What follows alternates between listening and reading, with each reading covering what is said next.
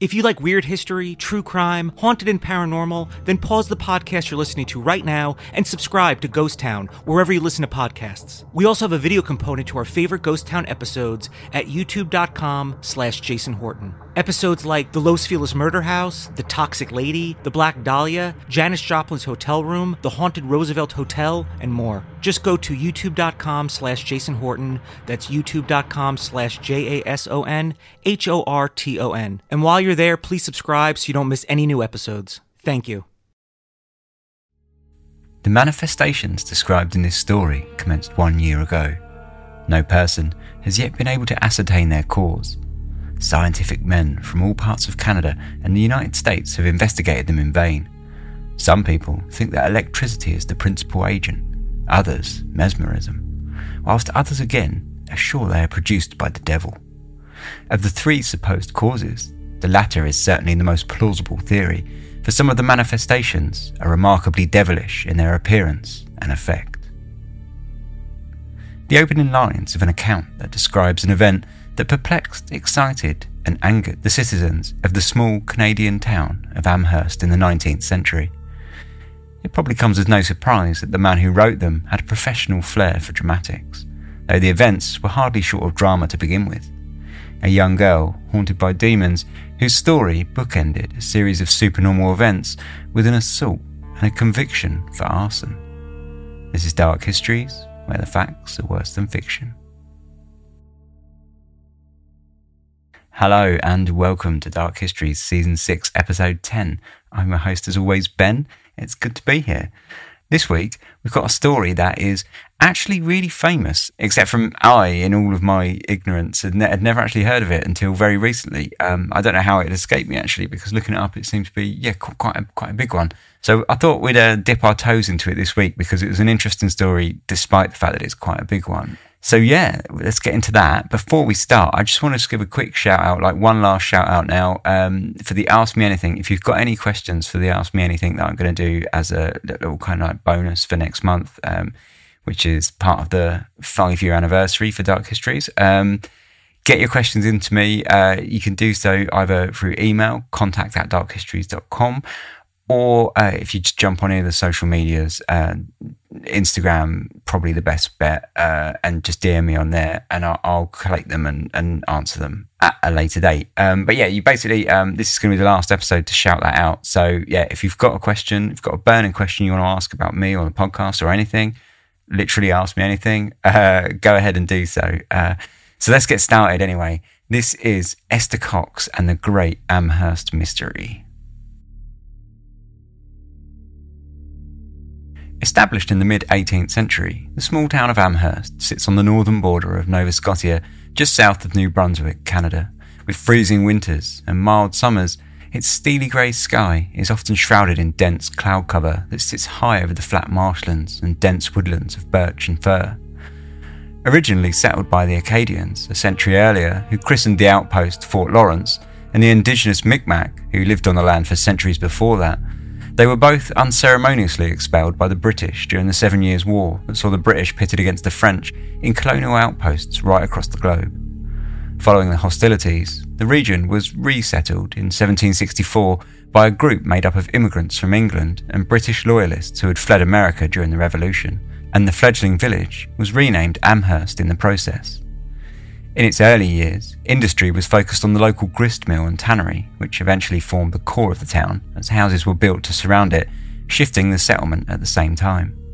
In 1840, a railway line that would carve across Canada was imagined, and when it arrived in Amherst in the 1870s, it joined what was already an area with a strong industrial pull to the nation's network, streamlining the local fishing, boat building and coal mining industries, which signalled a period of quick growth for the town.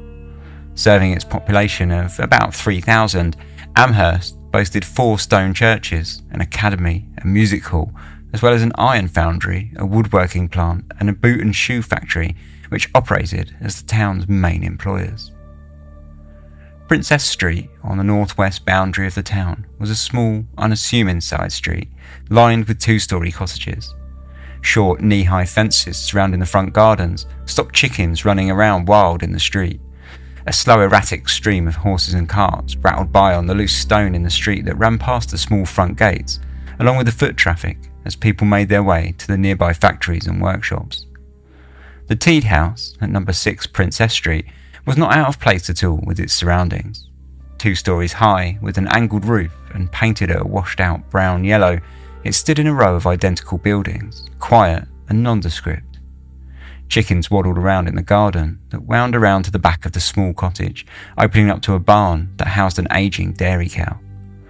The house was a good representation of the family that inhabited it, who quietly went about their lives with very few peaks and troughs.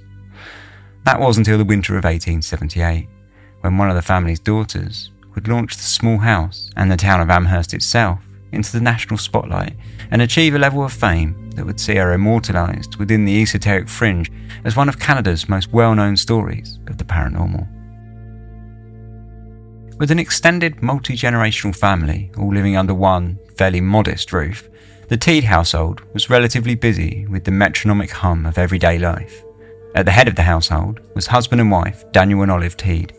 Daniel Teed was a relatively well thought of man within Amherst. He worked his days as a foreman at the Amherst boot and shoe factory whilst mucking in with the community during his days off. A keen churchgoer and member of the local temperance society who, often linked with the church, were part of a growing movement that had formed in the early 19th century in order to promote the moral argument for teetotalism and abstinence from alcohol in efforts to create what they often referred to as better citizenship.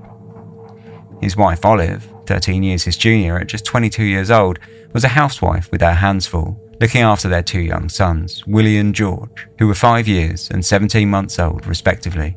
She also had to care for the cow and the chickens, as well as all of the household chores and cooking. Fortunately, she did have help, as she lived together with 2 of her sisters, Jenny, or better known as Jane, and Esther Cox. The Cox sisters had grown up in Nova Scotia with their grandmother after their mother had passed away just weeks after Esther's birth in 1860. Their father, not wanting to deal with single parenthood, dumped the children shortly after and left for the state of Maine in order to remarry, and when their grandmother passed away, the Cox sisters naturally continued to live together. Although Jane worked at Dunlap's store every day, Esther was often on hand to help Olive with the children or with the household chores. Also living in the house was William Cox, Olive's brother, who worked under Daniel at the boot and shoe factory, and John Teed, Daniel's brother, a farmer who lived at home during the periods he was without any farmland to tend. All in all, the various comings and goings kept the hinges of the front gate free from rust and the occupants on their feet. In a small town in the 19th century, being attractive could take you a long way as far as a local reputation went, and Jane, who was considered one of the most beautiful young women of Amherst, gave a healthy boost to the Teeds household. Esther, on the other hand, was less so. Described as low in stature and rather inclined to be stout, she had curly brown shoulder-length hair, blue-grey eyes, and a somewhat standoffish demeanour with a strong, independent streak. Nevertheless, despite Jane seemingly having her pick of suitors, she remained single, whilst Esther, much to the family's disapproval, was dating a local man named Bob McNeil. McNeil also worked under Daniel at the Amherst boot and shoe factory, and whilst he was handsome, and Daniel himself admitted to him being an earnest and good worker, he had a reputation of something of a wild fellow, and Esther's sisters regularly tried to persuade her away from dating him. The evening of Wednesday the 28th of August, 1871, was characteristically mild, though the sky threatened with dark grey storm clouds hovering on the horizon. Esther had finished clearing the table after supper and was sitting out front of the small cottage on Princess Street, waiting for the arrival of Bob, who had planned to drop by and pick her up at 8 for a trip out in his horse-drawn buggy. It had been a difficult day, since the night before Esther had jumped awake in the middle of the night from a nightmare where she had seen visions of bulls stampeding through the town, blood dripping from their mouths and fire flying from their feet, crashing into their house. The dream had played on her mind all day, leaving her with a headache. She hoped that at least the ride with Bob would clear her head. Esther wasn't waiting too long before Bob arrived, and she jumped into the passenger side of the small 2-seater, and the pair trotted off towards the outskirts of town for a trip around the marshlands. It was as they were riding through a small scrub of woodland that Esther would find out in the most shocking way that her sisters had been more or less right about Bob all along. In a sudden flash of rage, Bob pulled up the car, leapt out into the road and pulled a handgun on Esther, who was sitting dumbstruck in the buggy. Rain had started to fall, and the grey sky cast a dark shadow amongst the trees, suffocating Bob's screams at Esther to get out of the buggy. Esther refused, despite Bob waving the handgun around and threatening to shoot her. Fortunately, at the same moment, another buggy came trotting along further up the road, throwing Bob and forcing him to end his attempted assault. Without a word, he jumped back in the car and rode Esther back to her home at breakneck speed, unceremoniously dumping her off at the gate of the cottage before speeding off down the road. Terrified, soaking wet and suffering from shock, Esther stumbled through the low gate and into the house, where she turned up the stairs and took herself off to bed without saying a word to her family. Over the following days, Esther skulked around the house, shirking her chores, instead opting to leave and spend time alone at every opportunity, walking the streets of Amherst aimlessly. The shock of her sweetheart suddenly turning into a violent abuser had hit her hard, and whilst her sisters certainly noticed the sudden change of demeanour with their sister, they figured she'd just had a falling out with Bob during their ride, and secretly they harboured a degree of relief that she had ended her dealings with the young man. Figuring that her sadness would be temporary, none of them broached the subject with her, instead opting to wait for Esther to work it out with herself and come round on her own time. A week later, however, and Esther was still struggling, spending her days confined to her own head, going to bed early and crying herself to sleep night after night. On Wednesday, September the 4th, exactly a week after the fateful night out with Bob, Esther had gone up to bed early, as was usual. Jane, who slept in the same bed with Esther, came home early after visiting a friend after it had turned into a damp and foggy evening. By 9 p.m, the house was quiet, with everyone retiring to bed. Jane had slipped into bed alongside Esther, who woke and had a brief chat with her sister before both girls settled down to sleep. 15 minutes after Jane had gotten into bed and shut the oil lamp off, however, she was startled awake by Esther, who had woken suddenly, jumped up in bed and let out an ear-piercing scream. A mouse was under the bedclothes, she yelled to Jane, who was fumbling with the oil lamp, trying to cast some light onto the confusing situation. She had felt nothing, she told Esther, trying to reassure and calm her sister without giving too much of her own fear of mice away at the same time. But Esther was already out of bed, her back against the wall, and wide-eyed she was staring at the sheets.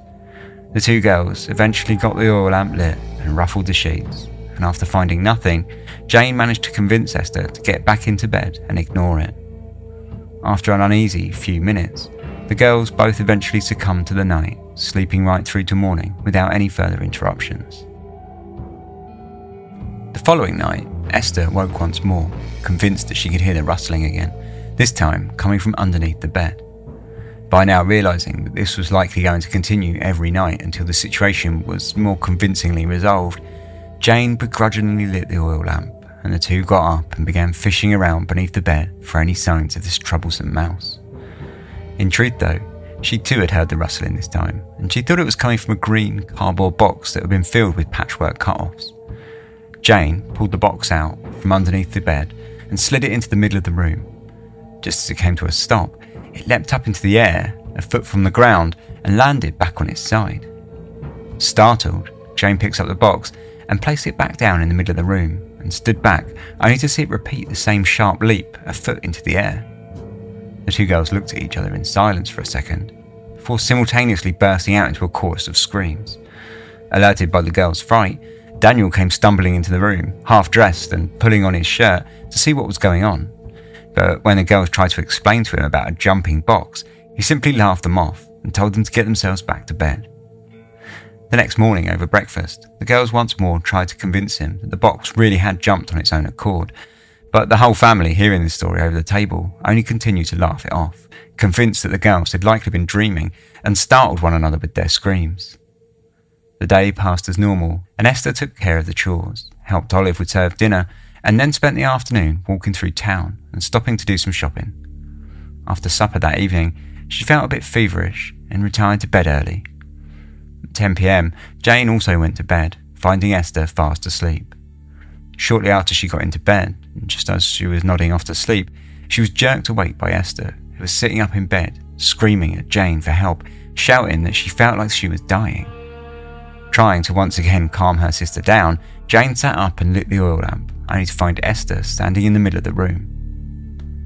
There stood Esther in the centre of the room, her short hair almost standing on end, her face as red as blood, and her eyes really looked as if they were about to start from their sockets. Her hands were grasping the back of a chair so tightly that her nails sank into the soft wood. She was truly an object to look on with amazement as she stood there in her white nightgown, trembling with fear. Concerned at the alarming sight of Esther, Jane called out for help. Olive was the first to the room, followed shortly after by Daniel, William and John, who all bundled into their small bedroom to see what the fuss was about. Olive, alarmed at how pale Esther was appearing, sat her on the bed, concerned that she might faint, where they then assisted her back under the bed covers. Concerned for her sister, Jane tried to relax Esther, who was now suffering a burning fever and complaining of feeling like she would burst, and seemingly in a great deal of pain, saying that she was swelling up. As Esther lay grinding her teeth, a sudden violent boom sounded throughout the room, so loud that all of the commotion in the room stopped as everyone stared at one another. Olive rushed to check on her sons, concerned that the house had been struck by lightning, but they were fine, and when she returned to the room, she opened the window and checked the weather, only to see a clear, starlit sky overhead. Perplexed, she slid the window closed, and precisely as the sash hit the frame, the boom sounded again, 3 times in quick succession, shaking the whole house. As sudden and shocking as the thunderous booms had been, they had appeared to have taken the panic from Esther, who laid back down in the bed in a state of relaxed calm. After checking on her for a time, and satisfied that the commotion was over for the night, the family slowly drifted back off the bed, until only Jane and Esther remained in the room. Climbing into bed alongside Esther, who was now sleeping soundly, Jane turned out the oil lamp and pulled herself under the covers and lay awake the rest of the night, staring up at the ceiling, turning over the night's strange happenings until dawn broke and it was time for her to get ready for work. Esther woke late the next day and spent the day pottering about town. Her fever having passed, she felt back to her usual self and helped to prepare the evening supper with Olive. Over the table, the family discussed the previous night's strange events, including the loud bangs that had shook the house, though none could fathom a likely answer. Eventually, they concluded that it was probably best if they kept the whole experience to themselves, fearing harsh judgments from the neighbours if any word was to get out that their daughter was experiencing strange fevers and loud, disembodied bangs were rocking the house. For a few days, things seemed to quiet down, and just as the Teeds were settling down again, things took another peculiar turn. On the night of Tuesday the 10th of September, 4 days after the previous strange events, Esther once more retired to bed early, feeling feverish. Jane suggested to her sister that she tried her best to relax and to sleep it off, but it was perhaps wishful thinking on her part, as she had been the one staying awake all night before. As they both lay in bed at around 10 p.m, Jane, drifting off to sleep, she was almost half expectedly, once again, abruptly shook awake. This time, it wasn't Esther directly that was the problem though. As they had both laid in bed, the covers had suddenly ripped off and flew across the room, landing in a heap in the far corner of the room. It was all too much for Jane, who fainted on the spot, whilst Esther screamed, alerting the rest of the family. Olive and Daniel entered the bedroom holding up an oil lamp, and with a thoroughly confused look, stared at the 2 girls lying in the bed and over to the bedclothes lying crumpled on the floor. Olive instinctively grabbed the covers up and tossed them back over the girls. However, no sooner had she done so, they were once again pulled up by an invisible force and tossed back into the corner, right in front of everyone's eyes, followed within a moment by Esther's pillow, which pulled up from under her head and flew across the room, hitting John in the side of the head, who instantly stormed out of the room in fright. Meanwhile, Olive had once more picked up the covers and tossed them back over the bed, opting to sit on the edge, hoping to keep the bedclothes anchored down. Esther complained of a headache, and so William went down to the kitchen to fetch the pail of drinking water that stood as a permanent fixture on the kitchen table. As he stepped back into the room carrying the bucket, the same loud bang from the previous nights shook the room once more, and with it, Esther relaxed, just as she had before, and seemed to fall into a comfortable sleep. Bemused, but with little else that they could do now that the 2 girls were sleeping peacefully, the rest of the family once again returned to their beds. Mercifully, the rest of the night passed by peacefully, but there was no denying for Olive and Daniel that the events happening in Esther and Jane's room were very uncomfortable indeed. The next morning over breakfast, the family agreed that it was perhaps best if they broke their complete silence and called in the local doctor to see if he could be of any help. Daniel left for work a little earlier than normal, and stopped into Dr. Carrett's office and arranged for him to visit the house that night. The doctor had initially laughed at Daniel, but after seeing his persistence, reassured him that he would stay all night if he had to, in order to prove that everything was sure to be easily explainable and likely to be a case of tomfoolery on behalf of Esther and Jane, once seen with a clear perspective. True to his word, he arrived at the Teeds at 10 p.m. that night and took a seat in Esther and Jane's room, the girls having already gotten into bed before his arrival. Once he had settled into the room, he gave Esther a quick medical check-over, taking her pulse and feeling her temperature, before exclaiming that she seemed to be suffering from nervous excitement and had, in his opinion, likely suffered a recent shock. At the very moment that he was explaining this diagnosis to the anxiously watching Teed family, Esther's pillow, like the night before, flipped out from under her head, span in mid-air, straightened itself out, and then placed itself back in its normal position. The doctor stared wide-eyed in amusement. Once again, with all eyes on it, the pillow flipped out into the air, but this time John was quick enough to grab hold of it, and with all of his effort, he attempted to pull it from the air. Try as he might, though, it seemed to be gripped by an invisible force that pulled back with equal strength. The doctor's initial shock passed to sheer excitement, and whilst John stood paralysed with a new fear, he merely pronounced the whole thing wonderful. It was merely the beginning of what would be a chaotic night, as the doctor was soon shook out of his seat by the thunderous booming that had by now become so ubiquitous with the unusual happenings. Jumping up from his chair, the doctor began looking around the room, fumbling under the bed, trying to discern where the sound was coming from. He felt, rather strangely, that as he moved around, the sound would follow him, never coming from one particular spot. The bedclothes were tossed across the room like the night before, but this time, as Olive began collecting them up to place them back on the bed, the room was filled with a scratching sound. When they investigated the bed to see what it was, they found that on the wall, by the foot of the bed, writing had been scrawled which had previously been blank. Large, shaky letters spelled out the sentence, "Esther Cox, you are mine to kill." The bangs continued that night for about 2 hours, until things eventually returned to quiet. The doctor had been treated to quite a trial of fire, and when he left the house just past midnight, he promised to return the next morning in order to give Esther some medicine for nerves.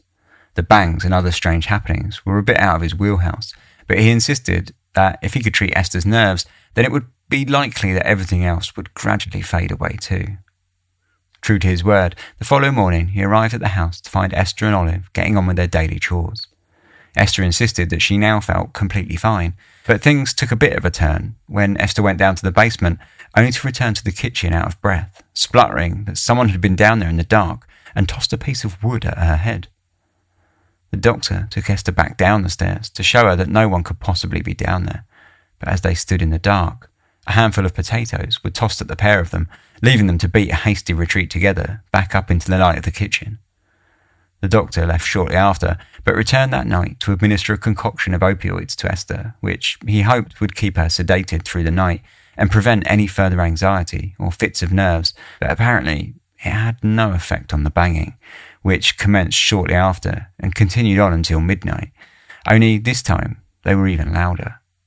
Whilst they were hammering away throughout the house, the doctor went outside into the street, but could see nothing that might have been causing the sounds, and when he came back in, he said that from outside, the bang sounded as if someone was standing on the roof of the house and hammering away at it with a sledgehammer.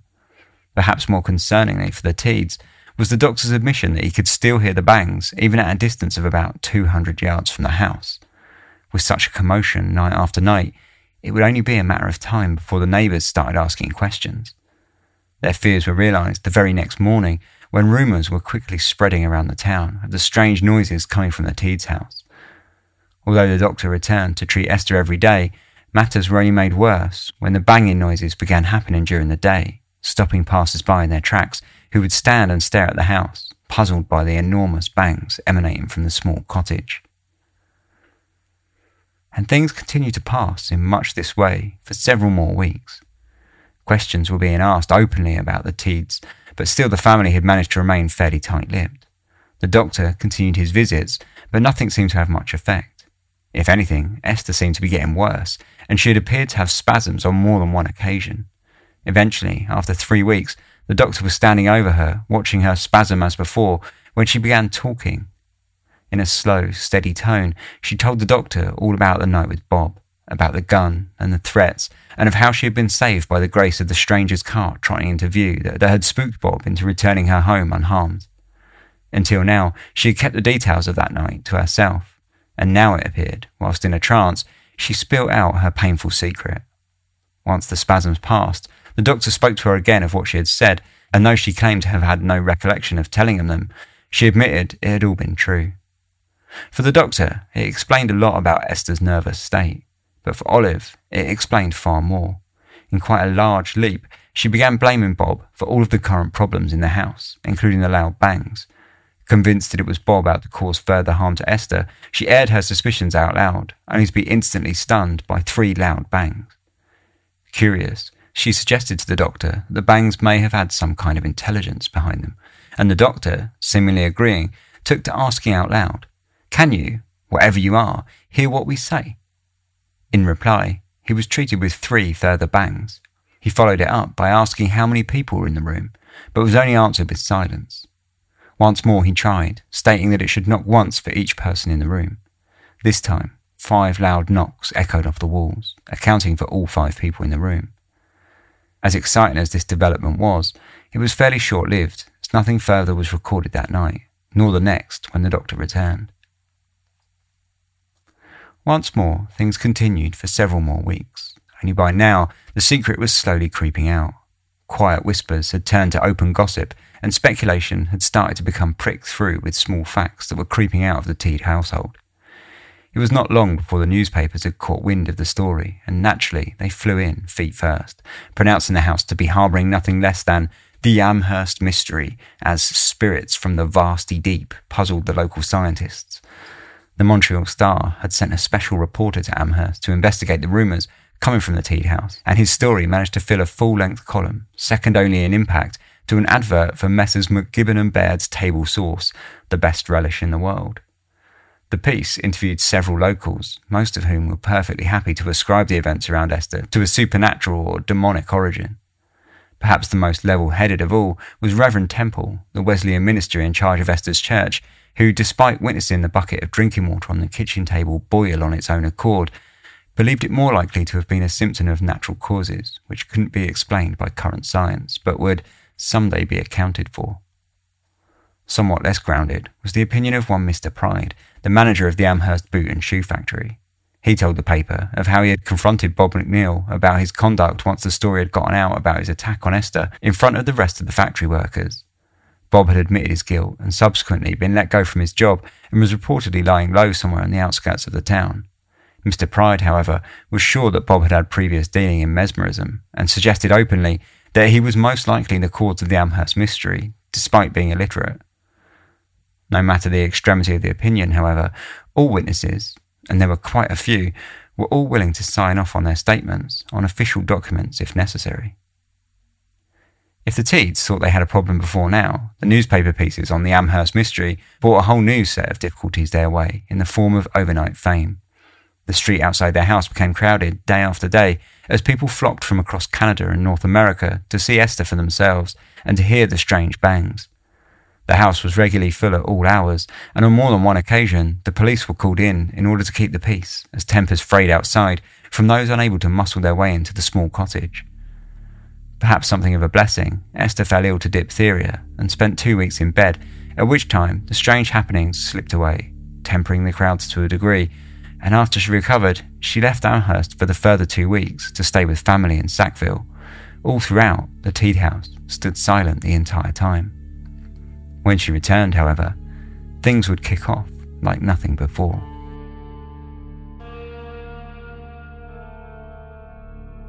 After a period of calm, Esther's return to the house signalled to the Teeds and the by now numerous watchers that whatever was happening was almost certainly centred around Esther herself. Within days of her returning, events kicked up again, with the same loud, erratic bangs happening throughout the day and night, much to the glee of the renewed crowds. Some of the more investigative visitors had come up with a form of communication, 3 knocks for yes, 1 for no, and were frequently asking questions out loud, from questions about the invisible entity itself to random future divinations. Meanwhile, Esther had begun hearing voices in her head, voices of spirits who she said had told her that they had once lived on Earth, though it had been many years ago. More frighteningly, the spirits told her that they aimed to burn down the house. As soon as Esther told Jane about this, Jane called in Daniel and Olive and warned them of what Esther had said that she had heard. Daniel, who had been told by one of the visitors that Esther's condition had been due to excess electricity, said that there was no concern with fire, as electricity couldn't possibly cause a fire, and that they should not worry. However, his shrugs were given pause when matches began falling from the air, fully lit. Over the next 10 minutes, the family frantically put out matches all around the room that appeared to be appearing from thin air. Daniel asked out loud if the house was going to be set on fire and was answered with 3 ominous knocks. Somewhat more ruffled than he had been, he retired to bed for an uneasy sleep. The next 3 days passed with the family on eggshells until their fears were confirmed when a fire erupted in the cellar whilst all members of the family were accounted for in the kitchen and dining room. Olive dashed down to put the fire out with the trusty bucket of drinking water from the kitchen table, but upon realising that an entire barrel of wood shavings had been set alight, she realised it was not anywhere near enough to quench the flames. Running out into the street, she screamed for help and was answered by a complete stranger whose quick thinking saw him run into the house, pull up the dining room rug and use it to suffocate the flames. The fire was serious business, and what had been a fun interest story had suddenly cast a darker shadow across Amherst, as people felt concern for their own properties. If the Teeds' house was caught alight in the right conditions, the fire could easily spread throughout Princess Street. On one side, the Teeds were still receiving visitors daily, all happy to ask the spirits questions such as, "How many keys do I have in my pocket?" after which they would wait for the correct number of bangs to sound. But there were also now those that spoke out against the Amherst mystery. Daniel Teed seemed to fall somewhere in between the two, harbouring his own fears for his house and his family. Throughout January, matches continued to spawn from thin air until Daniel Teed took the decision to move Esther from the house altogether, according to one source, prompted by an apparition of a ghost. Look there, my God, it is the ghost. Don't you all see him? There he stands, all in grey. See how his eyes are glaring at me, and he laughs when he says I must leave the house tonight, or he will start a fire in the loft under the roof and burn us all to death. Oh, what shall I do? Where shall I go? The ground is covered with snow, and yet I cannot remain here, for he will do what he threatens. He always does."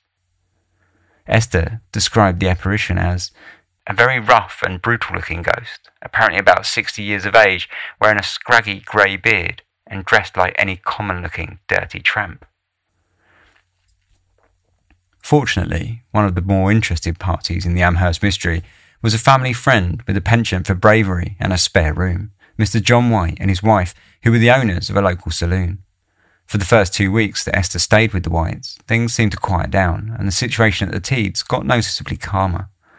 Mr. White, who did not trust Esther at home alone during the day, gave her a position working in the kitchen of his saloon, where Esther quickly became something of a draw, performing tricks for customers, guessing simple questions like how much money they had in their pockets, the dates of coins in their hands, and answering basic questions about the patrons, all provided, supposedly, by the spirits that followed Esther around. For a while, business boomed, and Mr. White was perfectly happy with the situation, but eventually, the spirits' pyromaniac tendencies reared their heads once more when small fires began erupting throughout his house.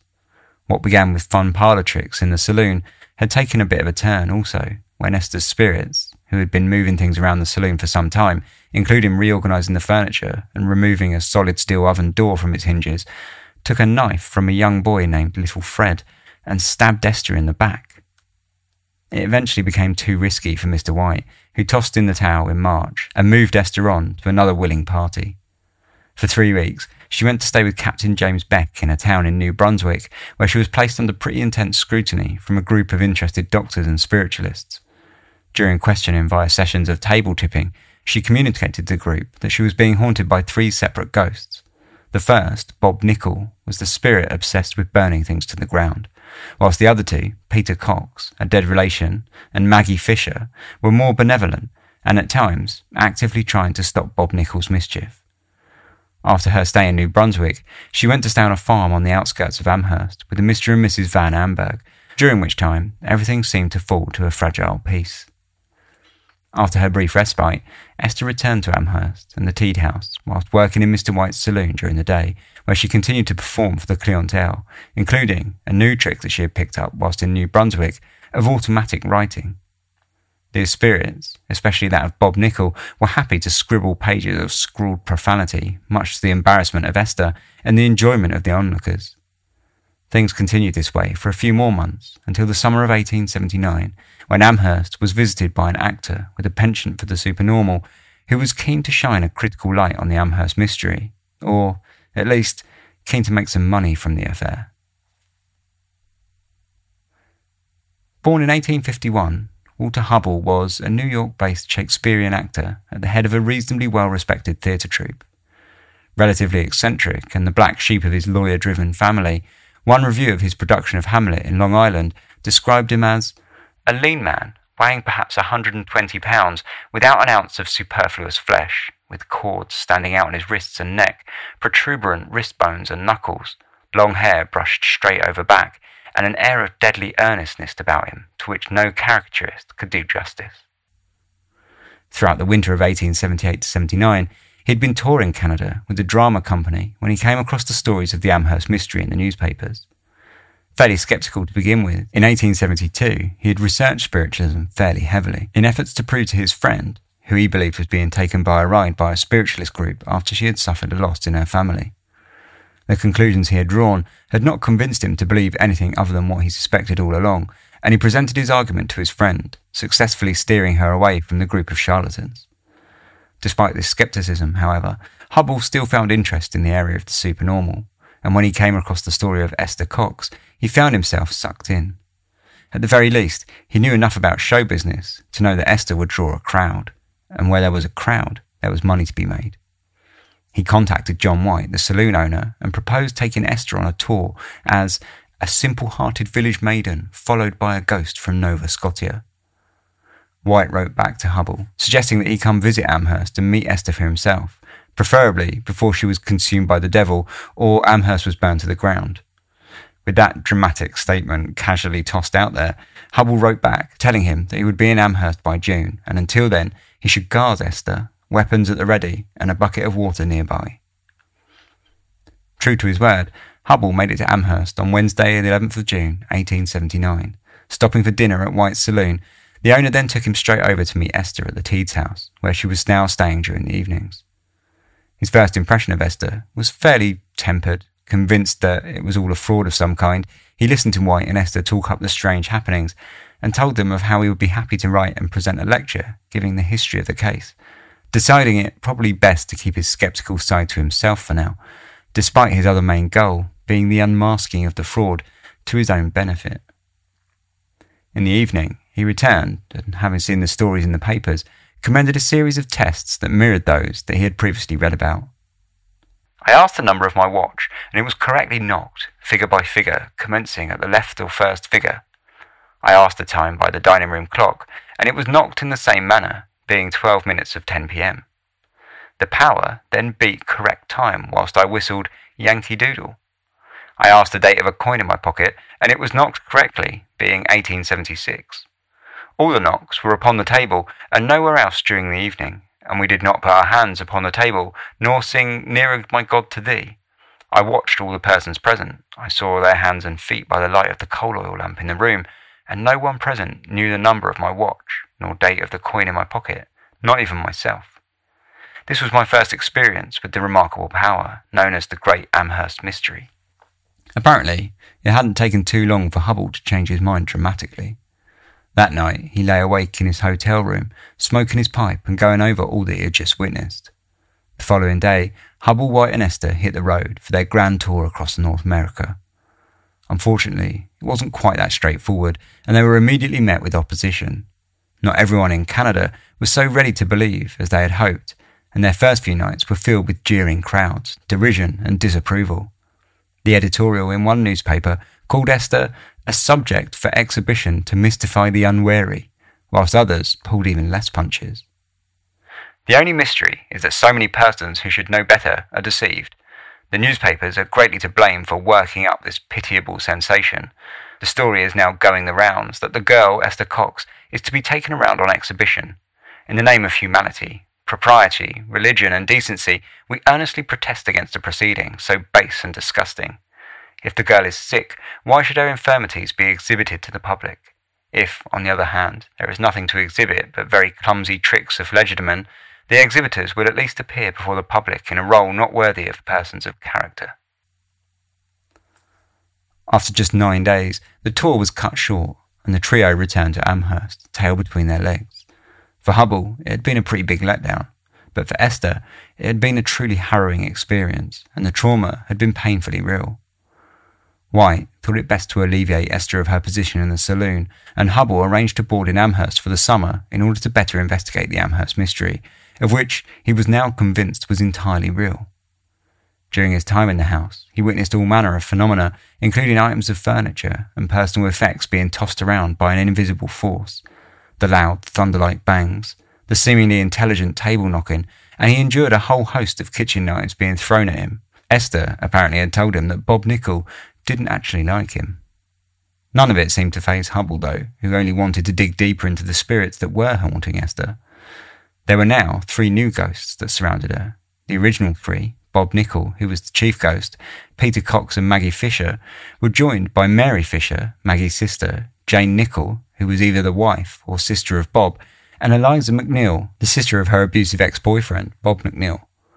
Maggie, dressed in a greyish-violet dress, and had a habit of swinging by her arms from the trapdoor to the attic, whilst Jane and Eliza seemed to be like many young women of Nova Scotia, and dressed like those who worked in kitchens. Hoping to get to the bottom of their origin and existence, Hubble asked them a series of questions and recorded their replies. Have you all lived on Earth? Yes. Have you seen God? No. Are you in heaven? No. Are you in hell? Yes. Have you seen the devil? Yes. The interview was cut short after one of the ghosts tossed his ink bottle on the floor. Part of his diary from that period was later published in the Western Chronicle that further documented some of the strange happenings that Hubble was now reportedly experiencing daily. June the 25th, I have been pulling pins out of Esther all day, which the invisible power has been sticking into all parts of her person. I have seen the pins come out of the air and stick into the girl. They have also been put into her ears. I pulled about 30 pins out of her today. It is becoming more wonderful and more accountable. A chair was taken out of my bedroom and thrown downstairs after Esther Cox, no person being in the upper part of the house at the time. As we were entering the parlour this afternoon, both saw a chair fall over and jump up again, and were both 5 feet from it at the time. Hubble left the house in July, thoroughly convinced that everything he had seen had been genuine, supernormal phenomena. It was, perhaps, a shade too early to leave, however, as shortly after, things in the Teed household kicked off with a new level of severity. Once again, matches had started falling from thin air, threatening to burn the house down, and it was only after the Teed's landlord stepped in and threatened to kick the family out that she was moved, again, to stay with the Van Ambergs. Her stay on their rural farm had had a calming effect on Esther last time, and Daniel Teed hoped that it would once more calm things down, whilst also satisfying his landlord and keeping a roof above his family's head. Things did seem to calm down, at least for a time, and only in the Teed household. As they had hoped, the Van Amberg farm had had a calming effect on Esther, and things gradually faded out of the public eye. Esther recovered well, and was eventually able to move out of the Van Ambergs and take the position of a live-in farmhand on the Davison farm in Amherst. While she was there, it does seem that some manifestations of the spirits appeared from time to time. A knife was thrown at Davison's head, and various objects were reported by Mr. and Mrs. Davison as flying around. They gradually dwindled, however, until October, when they were struck back with a vengeance.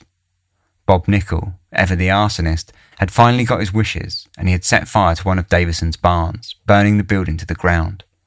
Earlier that day, Esther, under the influence of the spirits, she said, had stolen some clothing from Davison's washing line, only to return them later that evening. At the same time, she found the urge, apparently provoked by Bob, to enter the Davison barn and set it ablaze. Esther was arrested on charges of arson, and though she pleaded not guilty, was sentenced to 4 months in jail. The public gathered together and mounted an appeal, which saw Esther released a month later, in December of 1879, at which time she returned to the Van Ambergs and was rarely heard from again. Occasionally, when strange happenings were reported in Canada, a sly reference here or there would be made to the Amherst mystery, in the hopes that they would progress into another excitement, but none ever quite caught the public's attention, like Esther had in 1878. Walter Hubble published his book on the investigation in 1879, titled The Great Amherst Mystery. It was a bestseller that sold over 55,000 copies across more than 10 editions. Whether or not he truly ever believed in the phenomena or was just looking to salvage any cash he could from his trip after the tour had gone awry is anyone's guess. But it is true that later in life he did lean towards spiritualism and even associated with several spiritualist-type groups. Esther, in relative anonymity, went on to marry twice, having a son with each husband. There is a vague reference to her visit to a Native American witch doctor some time after Hubble left that supposedly settled the spirits within her, though no evidence or detail exists of any such thing. In later years, she changed her name and refused to discuss the case, stating that she was afraid that by doing so, the spirits may find a way to return. She eventually settled in Brockton, Massachusetts, where she died in 1912, aged 52. So what exactly was going on in Amherst during those chaotic 2 years of Esther's life? For years after, the locals would remain split in their beliefs of what had occurred at the Teed House. Some thought Esther a straight-up fraud with arsonistic tendencies, whilst others were split still again in believing that Esther was either genuinely stalked by some ghostly phenomena or some other form of supernatural happening that was more down to earth, just beyond the current science. Vague suggestions of electromagnetism becoming unhinged or an invisible vapour distorting the visions of the witnesses are just two of the somewhat surreal contemporary theories that were more a reflection of the general awe for the scientific world of the time than of anything based in the modern reality. There are many more theories on the origins of the spirits, from demonic possession to poltergeists. Walter Hubble's theory was always hazy at best, but he suggested that, from the outset, Bob McNeil had been possessed by the demon ghost of Bob Nickel, leading him to threaten to kill Esther out during the buggy ride. The ghost had then somehow jumped from Bob and into Esther, where he was able to carry out his devilish deeds. How this might have happened is given very little explanation, other than Esther's fright at the time, potentially opening her up to possession. On the sceptical side, right from the time of the events through today, the idea that Esther was a simple fraud, the acting out of a frustrated young girl, stuck in a relatively boring life in a cramped household, has been put forward by countless people. One of the hardest questions to answer if this were the case, however, is for what reason would Esther have taken it so far? She seemed to have little, if anything, to gain at all from the propagating the stories, and even more to lose for carrying out the attempts at lighting fires in her house. There is, of course, the obvious possibility that the evidence was jazzed up to create more excitement on the case, a suggestion that would be hard to argue when one considers the sources, all of which came from writers with newspapers and books to sell. Olive Teed herself told the British psychical investigator and author Hereward Carrington during an interview in 1907 that Walter Hubble had dramatised and embellished some of his accounts, though she was adamant that just as many were entirely true. Dr. Carrot also maintained that everything he saw and wrote of was true, and until his death he called the apparent miracles that he had witnessed a puzzle that he could never explain. It is also true that Hubble, who entered into the case a skeptic, became increasingly interested in spiritualism after the events, and seemed to be something of a convert. One element that supports the idea that the whole thing was greatly embellished is the fact that despite there being so many witnesses, and if the newspapers and Hubble were to be believed, they numbered in their hundreds, then why were so few actually heard from? In all of the reports, it's only a small handful of people that actually give any kind of testimony as to what they had seen. Half the town that could still remember the affair as it happened remained sceptical. There are also theories that relate to Esther's psychological welfare at the time that tend to coexist with the idea that the Amherst mystery was heavily sensationalised. Those that suggest a psychological explanation point to the fright that Esther had experienced during the buggy ride with Bob McNeil and the fact that the hauntings started just a week later, after Esther had suppressed her emotions. When looking at the supposed ghosts, all had direct links to Esther's situation and experience in life. Bob Nickel was a shoemaker, just like Daniel Teed and William Cox, two men that she lived with. Many of them were relatives of her extended family, and it's hard to overlook the similarity between the names of Bob Nickel, the evil spirit, and Bob McNeil, the man who had attempted to assault her. Ultimately, with accounts as old as these, we are left with little choice but to assess the source and decide for ourselves where our beliefs lie. The sources for the Amherst mystery are sadly questionable at best. A handful of newspaper reports, and a book written by an actor with a flair for dramatics and one eye on a money-making scheme are a challenge for even the hardest believer to square away. That something happened, however, is just as true, and it seems that at the very least, Esther Cox was the likely victim of assault and psychological trauma, with a story that remains worth telling without casual dismissal.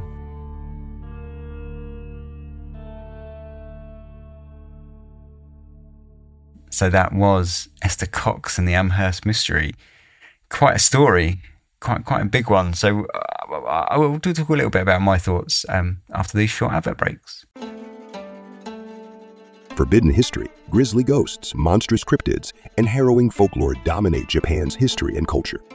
Mysterious Japan is a bi-weekly podcast presenting these spine-chilling horror stories, urban legends, and unbelievable histories in a campfire story format. Many of these tales have never been presented in English before.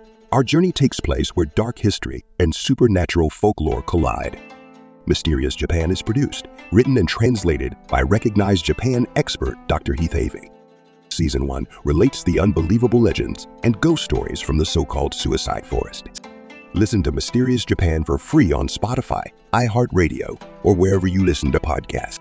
Learn more at our website at themysteriousjapan.com and be transported by unbelievable stories where the lines between reality and folklore become blurred in the Shadowlands of Japan. Once again, that's themysteriousjapan.com. If you like true crime, dark history, the haunted and paranormal, then we think you'll like Ghost Town. Ghost Town is hosted by me, Rebecca Lieb. And me, Jason Horton. We cover both notorious and obscure true crimes, the haunted, paranormal, and unexplained, and the dark history of everything from world events to pop culture. There are new episodes of Ghost Town every Wednesday and Friday. Find out for yourself what Vulture.com called essential listening and one listener called a total waste of time. So pause the podcast you're listening to right now. And go subscribe to Ghost Town for free on Apple Podcasts, Spotify, or wherever you get your podcasts. And at ghosttownpod.com. Welcome back. So, yeah, quite a story. A really good story, and I really enjoyed it. And I'm really glad it was brought to my attention, and I was able to cover it, because I can't believe it sort of got away from me until now.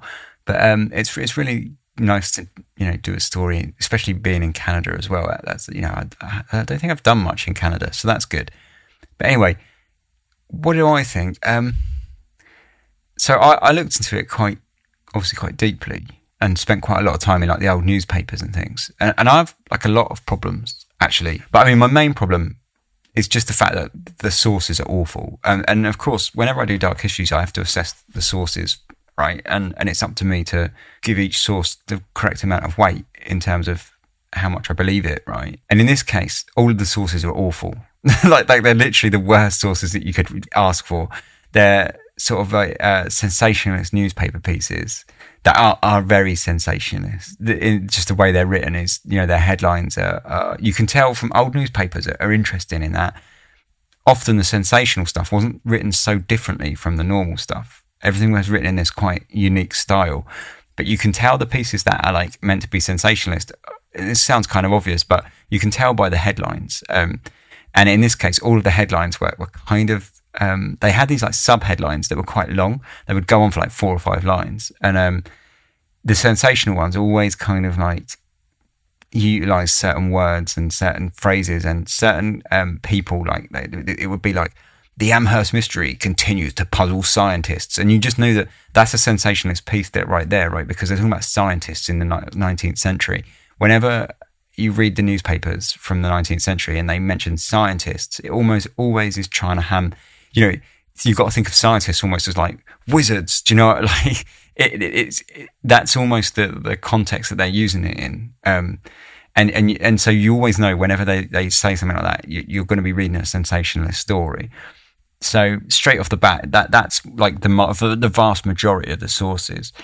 And then the only other real source you have is Walter Hubble's book, which is awful as a source because the first half of the book, he literally wasn't even there. So it's his sort of write-up of the story he got from the family, which, it's already moving away, like from the primary, but it's okay. You can. I'm not saying that doesn't always have to be a terrible source, but come on, how much do we trust Walter Hubble? Because I don't trust him as far as I can kick him. He wrote a series of letters. I read his letters to Mr. White, who had the saloon, and the two were basically like had no care for Esther whatsoever. That like I mean, Mr. White could barely write. It was quite amusing. He's quite not illiterate, because he could obviously write letters, but barely write. And they were writing to each other about these say like planning the tour, and it's quite clear that they had one thing on their mind, and that was just making money, and they didn't really care about Esther. Mr. White was talking about how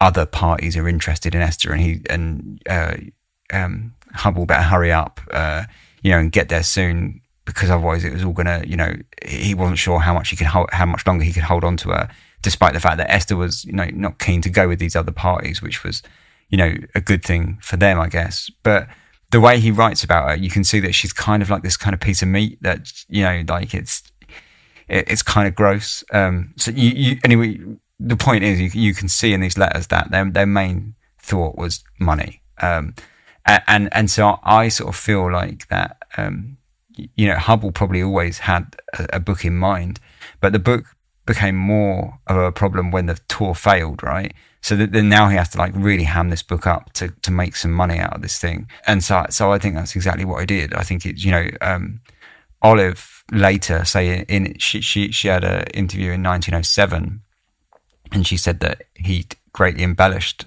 a lot of the stories, but she also said that he'd, there were stories that he hadn't actually included in the book that she then told, and that they were almost worse. I mean, one of them was like a chair that kind of slid up the wall and stuff. So although she says that a lot of the stories are embellished, she says a lot more, equally as many were true, and some he hadn't even included. Like, I do believe something was happening, and I do believe something pretty crazy was happening, but I do also believe that it was massively embellished, and that probably a lot of it was like answerable. So I always say on this show that I don't really want to like armchair diagnose people with like mental health problems, because I'm not qualified to do so, and I find it really distasteful when people do that. But one thing I did find really, really interesting was Esther was talking about feeling like electricity sparking all around her body. And that, like, to me, as like someone who suffered from anxiety, like pretty much my whole life, it was, straight away, like, I was like, oh, well, that sounds like anxiety to me. Like a lot of the symptoms that she was describing sounded like these kind of wacky 19th century explanations for anxiety. She was saying that she was like burning up with a fever and felt like she was going to explode, and that she was swelling up, and she was concerned that she was going to die. And, that she had electricity sparking all around her body. And in my mind, I'm just thinking, yeah, this is all like symptoms of a panic attack, right? Like she's just she's more or less just seems to me like describing a panic attack but using like 19th century language, and not even that far off descriptions that I've heard from this century.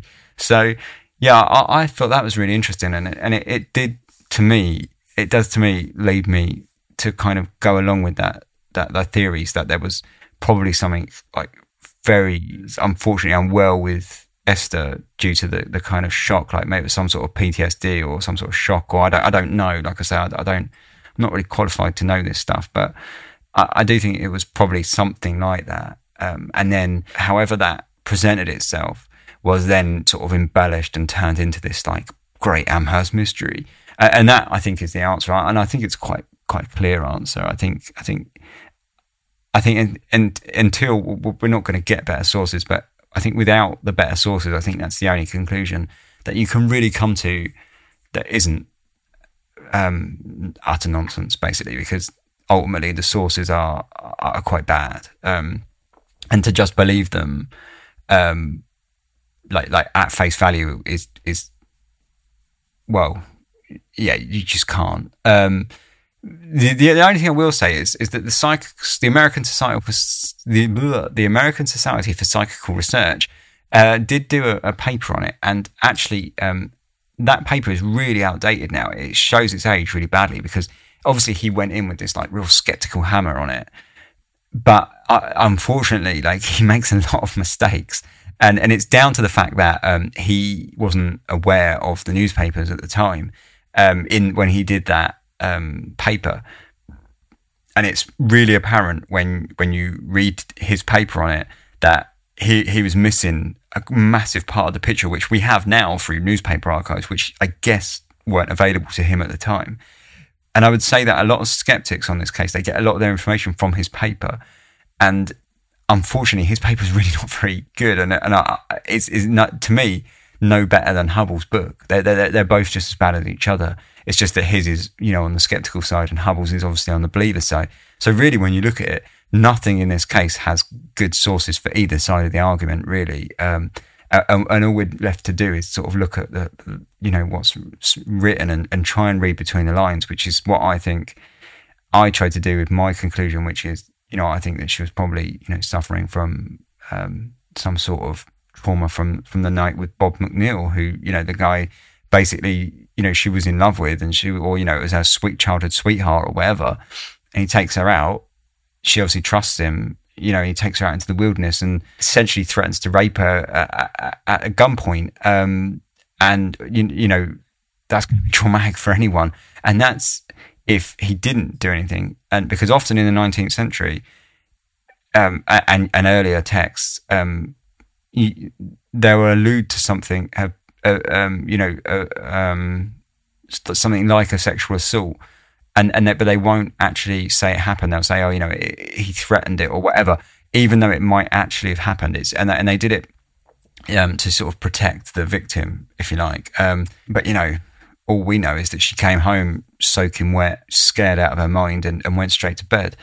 So who knows? Either way, I think she probably suffered quite a bit of trauma from that, and then she's kind of suppressing that, and that's what I think anyway. That's my theory, and I think it's fairly logical theory, and I think it's a fairly obvious theory to come to. But it's still a really interesting story, and interestingly, although that theory is quite down to earth, I don't think it makes the story any less important or interesting. Like, the story is still obviously really interesting, like the way it all manifested itself, and the idea of like sensationalizing these things and showing how they were sensationalized in the 19th century.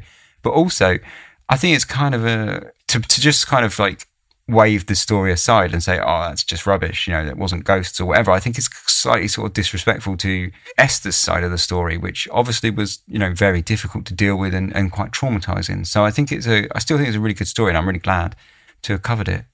So anyway, that's my take on it. If you have different opinion, let me know. Always happy to hear, or or any opinion. You can get in touch with me. contact@darkhistories.com is the email address, or you can do so via social media. If you go on darkhistories.com, which is the kind of main website for Dark Histories, you will find links to just about everything, and you can also find them in the show notes as well.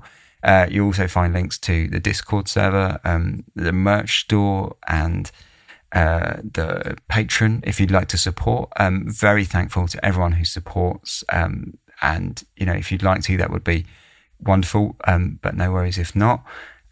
Otherwise, that's about that for this week. Thanks very much for listening. Until next time, take care. I'll see you real soon. Sleep tight.